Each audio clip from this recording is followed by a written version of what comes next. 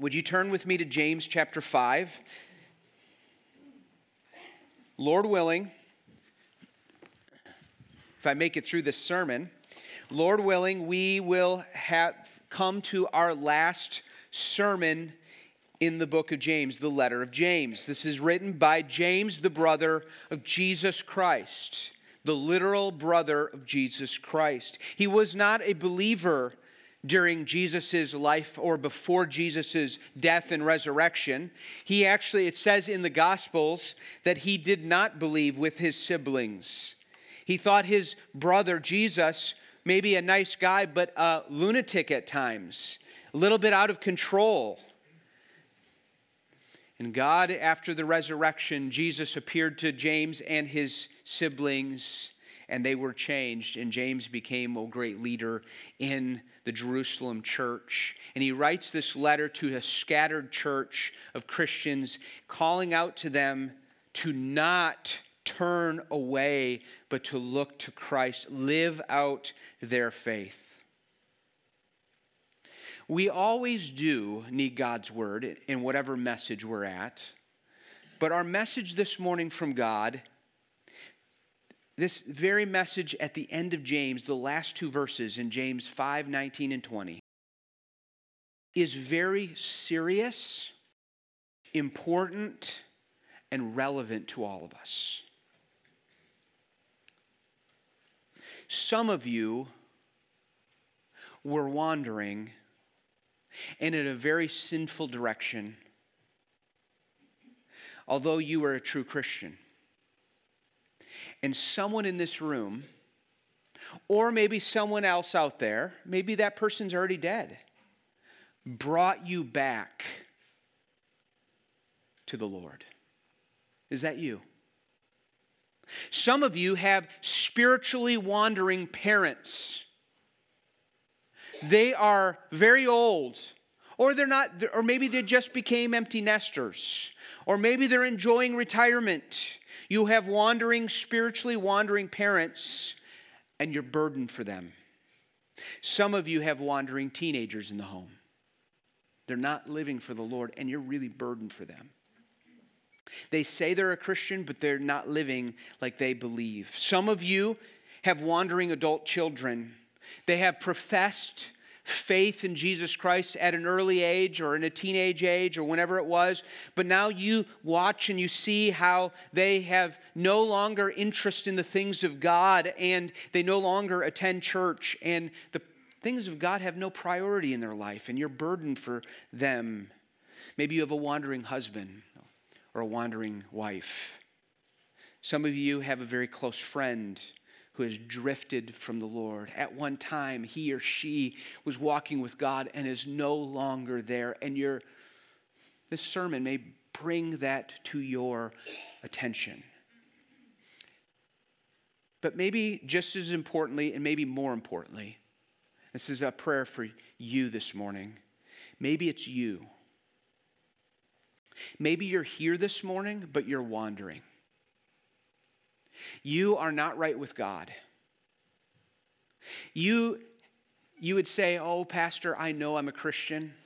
I know God. I believe that Jesus died on the cross. I know that he has done a work in my life. And boy, there was a time when I was on fire for God and I loved him, but I've wandered.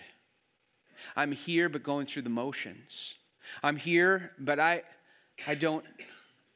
drifted. James is wrapping up this letter, which this letter is really like a sermon. That's how it is. Even at the very end, he doesn't give the final greetings like a lot of Paul's letters do. He kind of gives this sermonic punch at the end, but I should say not a violent one, a warm and tender kind. So let's look at these last two verses as he gives a call to all the church that they have a job, of a mission. Look at verses 19 and 20 of chapter 5. My brothers.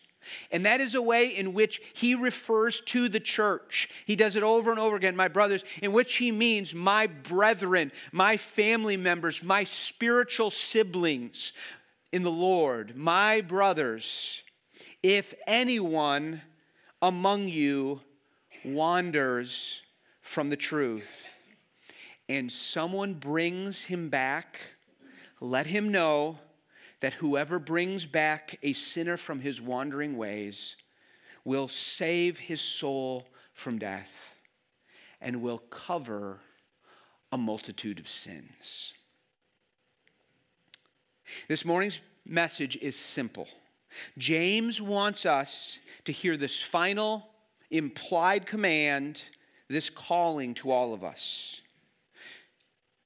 The Holy Spirit wants us to receive from the Lord Jesus Christ this message: bring back wandering sinners. From the text, I want you to observe three things this morning. One, the reality of wandering sinners.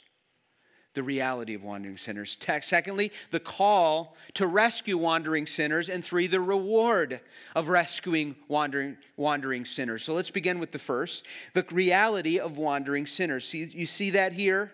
Verse 19, my brothers, if anyone among you, those in the church, those who call themselves Christians, those who have become disciples of Jesus Christ, if any among you wanders from the truth.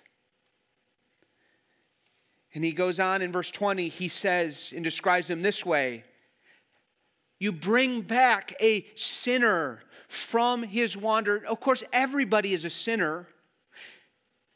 But he's saying he's described as a person that has set his trajectory away from Christ now and is going another direction. The reality here in this final passage is Christians wander, and it's a big deal. They are in peril of death. And since everyone is going to die, that's not a question. The peril is spiritual death. What is a wandering sinner according to this passage? I believe that what James means, and we are to take from this, it is someone who has swerved away from the truth of the gospel, the central message of what Jesus has done for us in God, and that he calls us to believe in him with our heart and to trust in him with all that we are. And it is to swerve from God's word as our authority, that which we are to listen to, and not just listen to, but obey, and promises that we are to trust. Someone who has wandered from the truth, according to James, they are on the path of disobedience that cuts them off more and more from believing the goodness of God and his promises. And we wander from God's truth, and when we wander from God's truth, we are in disobedience, and that's called sin. We're all sinners, but this text is referring to a professing Christian who has been part of the people of God, the church, and they are drifting in some particular way. They're in a direction that is decidedly contrary to the truth of God's word. They have decided it's going to be my way. I'm going to do it my way, not God's way. Maybe they quit coming to church. And they have justified in their minds, well, you don't have to go to church to become a Christian and to stay a Christian. And all the while, they're ignoring their initial commitment that they made to Christ and to his people to care for one another and to grow. And they're cutting themselves off from the very life source that is meant to help them be nourished and nurtured in their spiritual growth, to be protected from drifting. Maybe they go to church, but they have wandered from the truth of the gospel that calls them to lay aside all of their loyalties to full and complete allegiance to Jesus Christ alone. They go to church and they may tithe and they may attend regularly and even be involved in ministries, but over time their hearts are drifting, where if you were to pin them down and say, truly, honestly, do you love God and are you growing to love Christ with all your heart? They could not honestly answer that with a yes, because all these other things in their life have taken the place of the love of Jesus Christ. And of course, their love towards others is not sacrificial. It is not true. It is not sincere. It is not real. Maybe a wandering Christian in this passage could be a person that they're like one of the soils in Jesus' parable. Remember the soils, the parable where they hear the word of God and the sower sows seed, and Jesus interpreted what this symbolized. The gospel is preached. The word of Jesus Christ is preached. And there are some that hear the word of God and they rejoice, but then the cares, the difficulties and trials of life come and they scorch them, and it proved that they had no true root, and the trials of life cause them to wander, and they're just mad at God and they're just going the other direction, revealing the shallowness of the depth of their faith in God. Or maybe all of the good things that they have going on in their life, their relationships, their money, their job, their position, has consumed them, and their passions are those things rather than the Lord. Maybe they are like Demas when Paul said, Demas, in love with this present world, has abandoned me. This letter of James is full of warnings and commands. It was, if you remember, if you were following with us, it's tough on us at times. James warns us against hypocrisy. It says true Christians are saved by faith, but it's a faith that has works, and it produces a real fruit in our lives. Because the Holy Spirit, it's not because we produce it, it's the Holy Spirit produces us if it's real. And so in James, he warned us of these kinds of things. And maybe James is referring to these kinds of things that you're wandering from. Being double-minded in their relationship with God, going back and forth with God over an allegiance. Yeah, I'm for God, but I also want my thing. Or not enduring trials, and giving great gratitude to God for the trials, but instead cursing God, turning away and not trusting Him. Or giving in to the enticements of your own desires. Or being hearers of the word, but that's all, not doers. Or showing favoritism to those who are wealthy or who bring advantage to you. Or having a profession of faith, but no real works to match that, or to prove that you're real. Or saying you're a Christian, but have no control over your tongue. Or thinking yourself wise, but actually being full of pride and being divisive and quarreling and selfish. Or being prayerless. Or praying, but with selfish motives. Because God is just a means to get what you want, not who you really want. Or praying, but with selfish motives. Using God for your own lusts.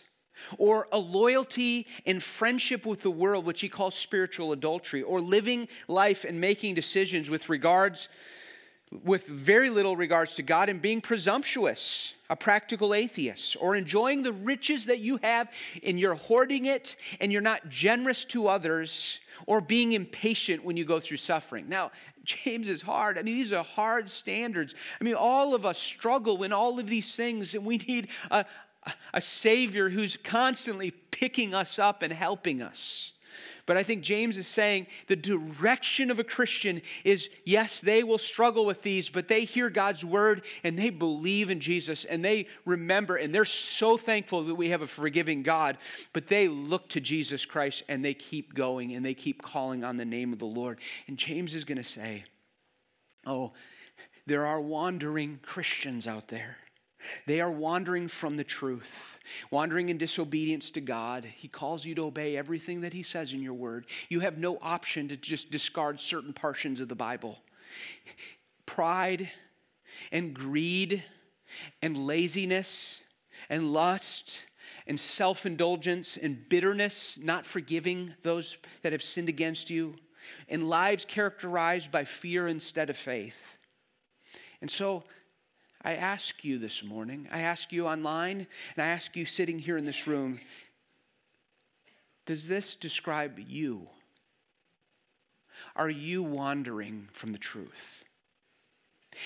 Is it of God's grace? And I pray that if it is God's kindness and love to put you in this room or allow you to hear the sermon this morning, and it's as though God is saying, I'm bringing you back. You're wandering, but it's not too late. You're wandering, but the history of my grace is me constantly rescuing wanderers. Come to me. Is it somebody you know? Maybe it's your children. I know that for many of you it is. I looked at the directory this week, just looking at your names, thinking about my knowledge of you and your prayer requests to me over the years. And I know it's a grown children who are wandering from the Lord. I know it's children that are in the home that are wandering from the Lord. I know it's parents that have wandered from the Lord. I know it's friends that have wandered from the Lord. It might be people that are here that have wandered from the Lord in your burden. This passage says that there is a reality and that there is wandering people that profess Christ. And believers are to be aware that this is a reality. Paul, the author to the Hebrews, writes this. He says that we are prone to wander. Like the song, Come Thou Fount of Every Blessing, prone to wander, prone, Lord, I feel it, prone to leave the God I love. Hebrews 3:12 says, take care, brothers, lest if there be in any of you, he's talking to the church, any unbelieving heart leading you to fall away from the living God, but exhort one another every day, as long as it's called today, that none of you may be hardened by the deceitfulness of sin. Sin is really deceitful. And it happens, and some of you are wandering and you don't even realize it because it's just so tricky.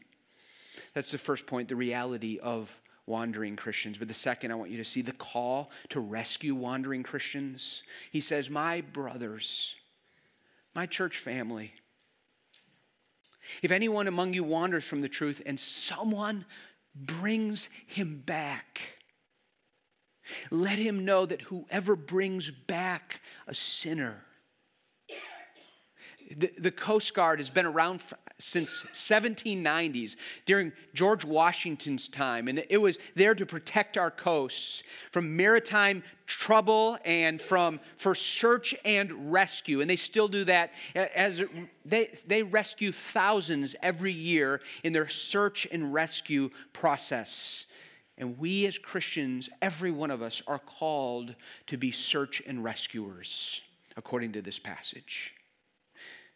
James has been talking about dealing with sin in the paragraph before that we've been in the last 2 weeks. He says, you will pray for the sick person, and it is if he has sinned, God will forgive him. So confess your sins to one another. That's what he was talking about for those in the church who are willing to confess it enough. But he says there are going to be times when you're going to have people in your family who are not alert to their sin and they are wandering. And you, by God's grace, am to go to them and care for them.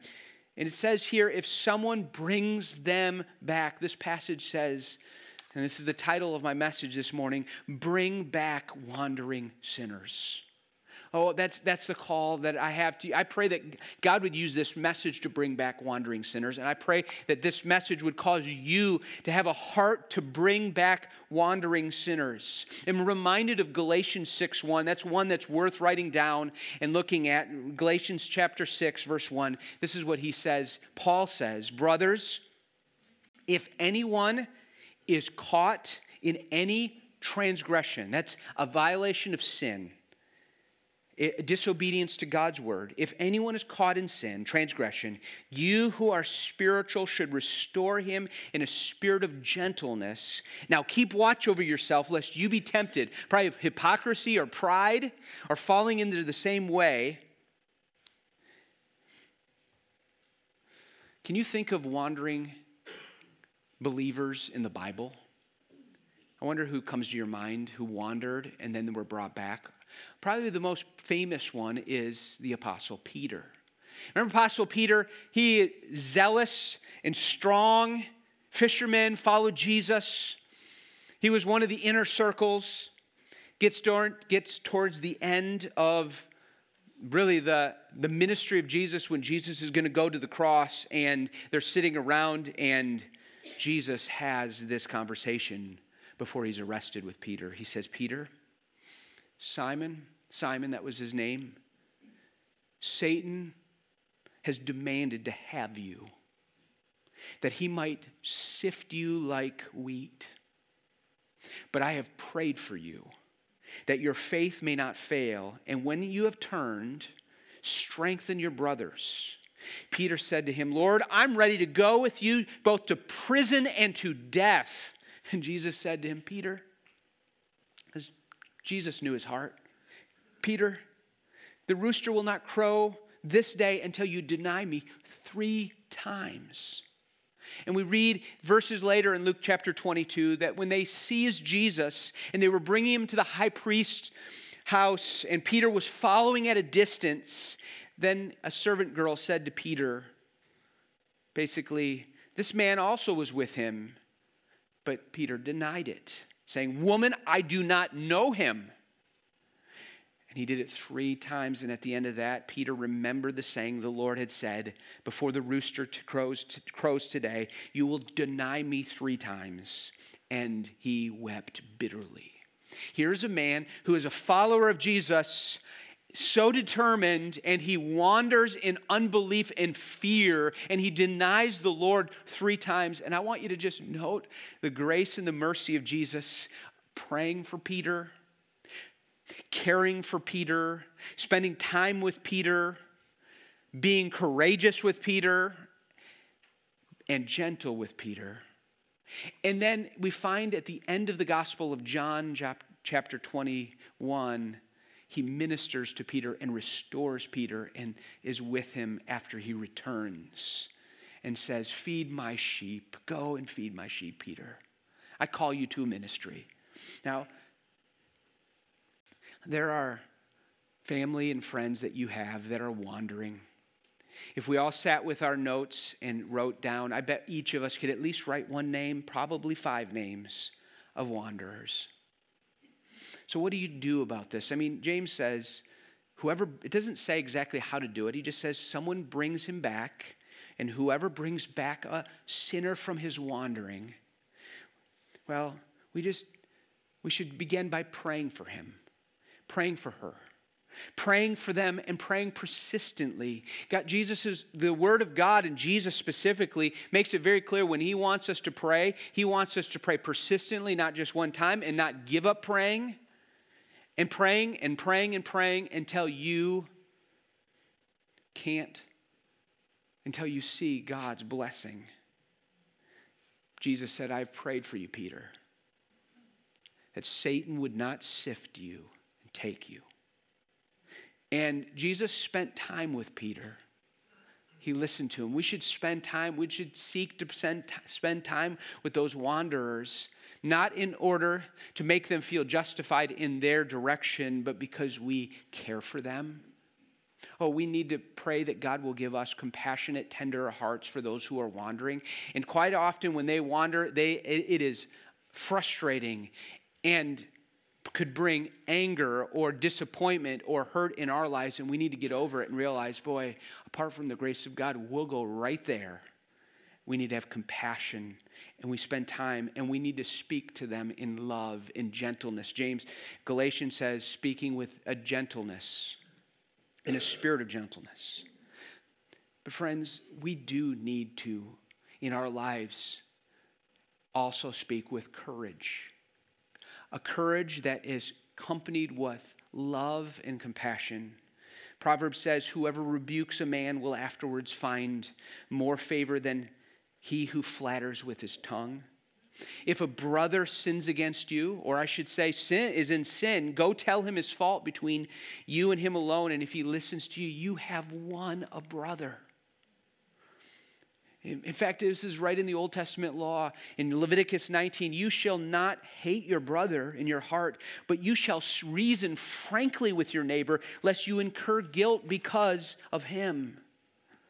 Brothers, If anyone is caught in a transgression, you who are spiritual, that doesn't mean you who are a spiritual elite in the church. It means you who are filled by the Spirit and are seeking to obey God, and your heart is right, and you're seeking wisdom. We need to have hard conversations before they are too late. We need to push past the fear of, I'm going to look judgmental. Don't be judgmental.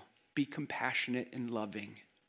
Be gracious. Come with questions, not accusations. Hey, I just was wondering, I've noticed that you no longer are going to church anywhere, and I just wanted to understand where you're coming from, and I pray for you. And maybe that can turn into a conversation before you just say, you stop coming to church, you must hate God. And you put them on the defensive. Of course, you wouldn't say it quite like that. There's a balance in how you do that. James does not exactly tell us how to go about doing this. I think he would say, take the Word of God, Old and New Testament, and the principles of there, and the patterns, and care, and speak the truth in love. In love. Help the people that you confront and even admonish. That's the word that we use, admonishing, pointing out someone's way that is a sinful direction. You want the people that you are admonishing or rebuking to know that you would do anything for that person because you care for them. You're there for them and you're for them, and that's the only reason. There is no selfish purpose that you have in bringing to them. In fact, it's uncomfortable for you to confront them. And James says, you all are called, all of you, not just the elders. The elders are called to the search and rescue operation, but so are all of the brothers, all of the sisters, all of the members are called to this search and rescue wandering sinners. And if we could add Galatians 6:1, and watch over yourselves lest you also be tempted.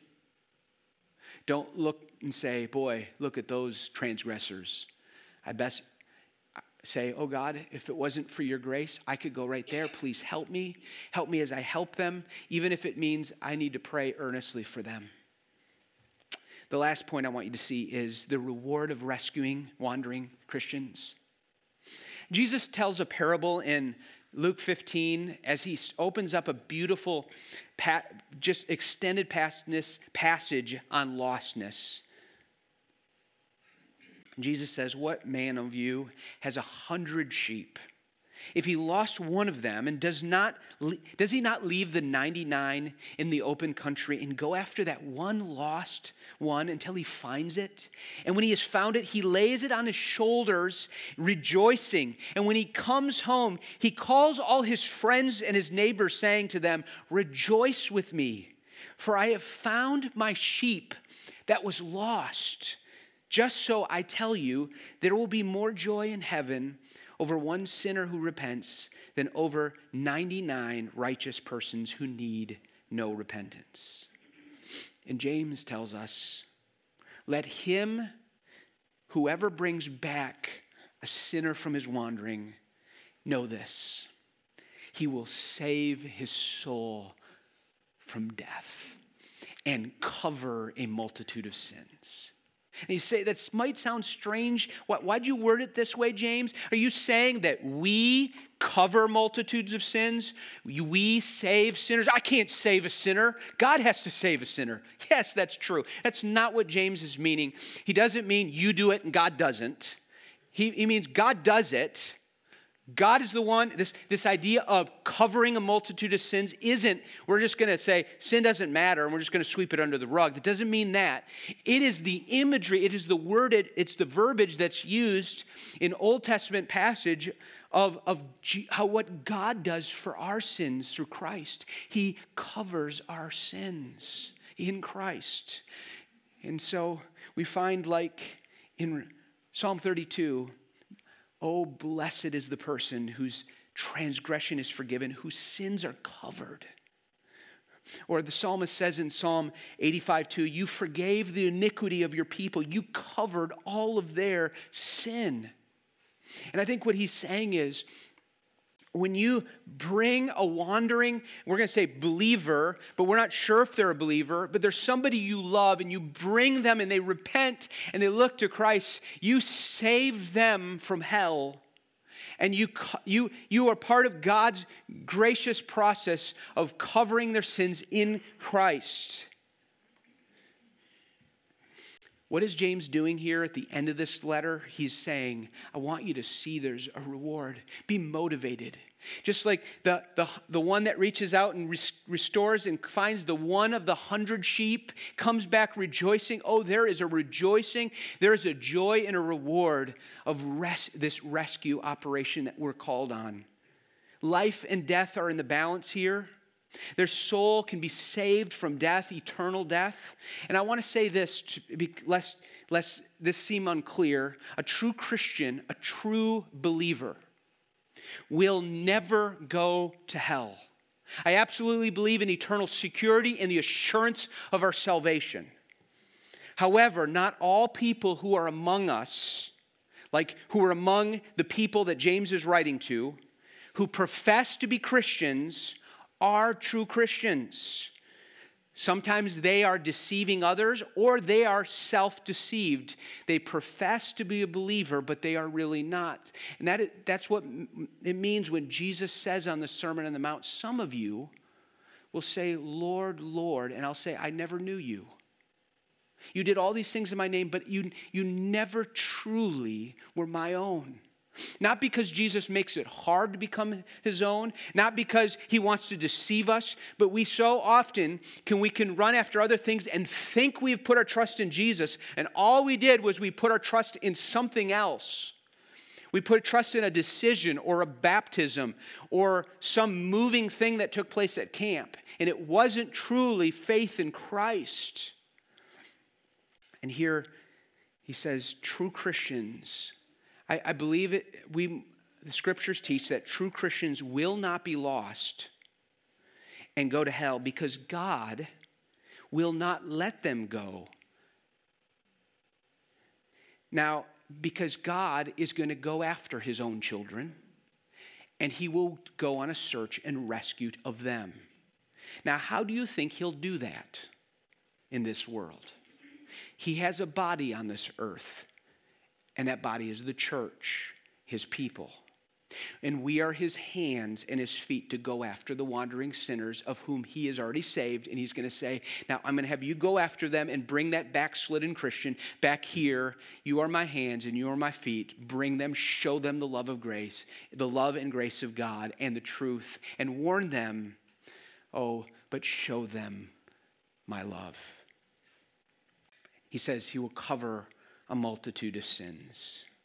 We don't save, God saves. We don't cover sins, God does.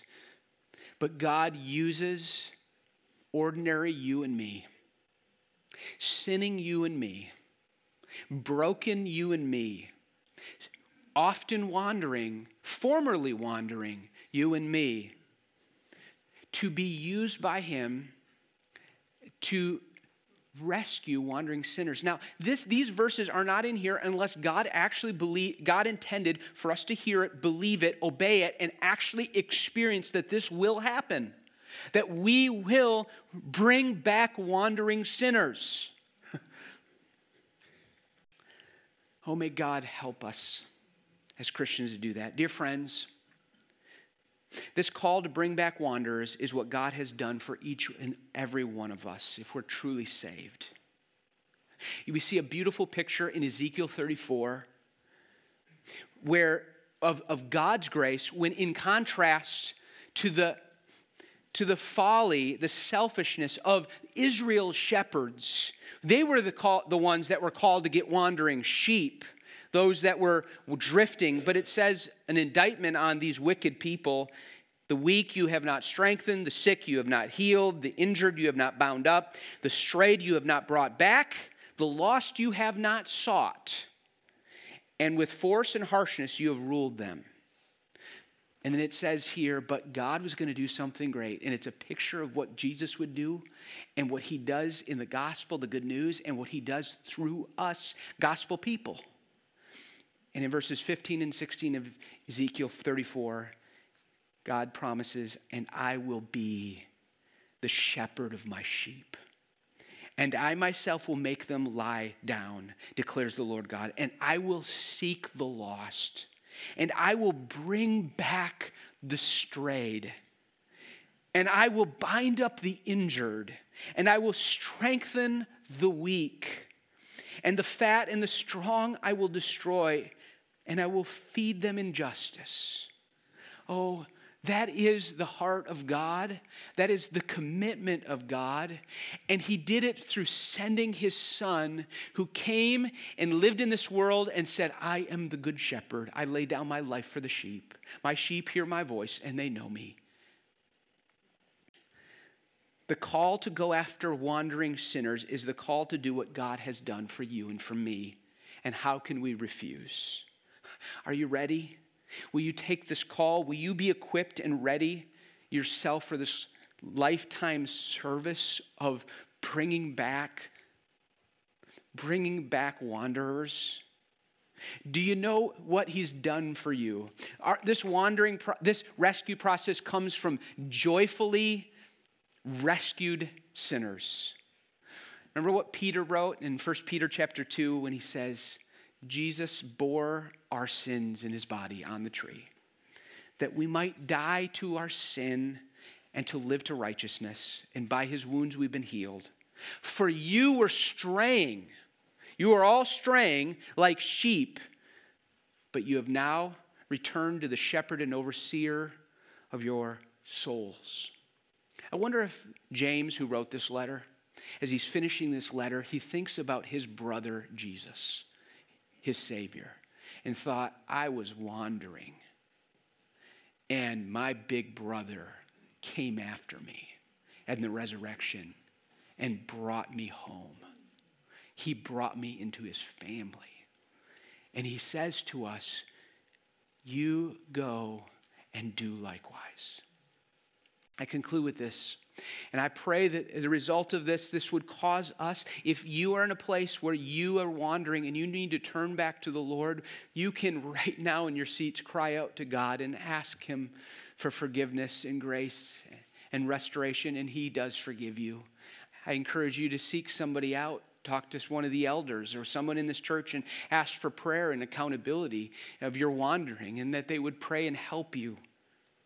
But each of us would probably have a list of a few people in their lives that we are meant to start praying and lovingly pursuing. This is the God that invites us to this. Jesus said, come to me, all you who are weary and heavy laden, and I will give you rest. Take my yoke upon me and learn of me, for I am gentle and lowly of heart, and you will find rest for your souls, for my yoke is easy and my burden is light. I'm going to invite the worship team to come. And would you bow your head? And would you pray for just a minute? Take some time to talk to God. When the worship team comes up, they can start to play. And we're going to, just a minute, we're going to sing. Our sins are many, his mercy is more.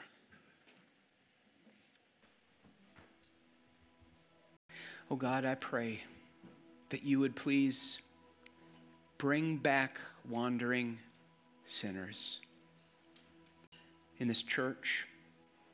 Maybe some that are not even here right now, some that are watching online, some that will watch it later, and bring back sinners through the instrument of the people in this church. Father, I pray that in the coming year or years, we would cry and sing with joy over rescued sinners, rescued wanderers just like us. In Jesus' name, amen.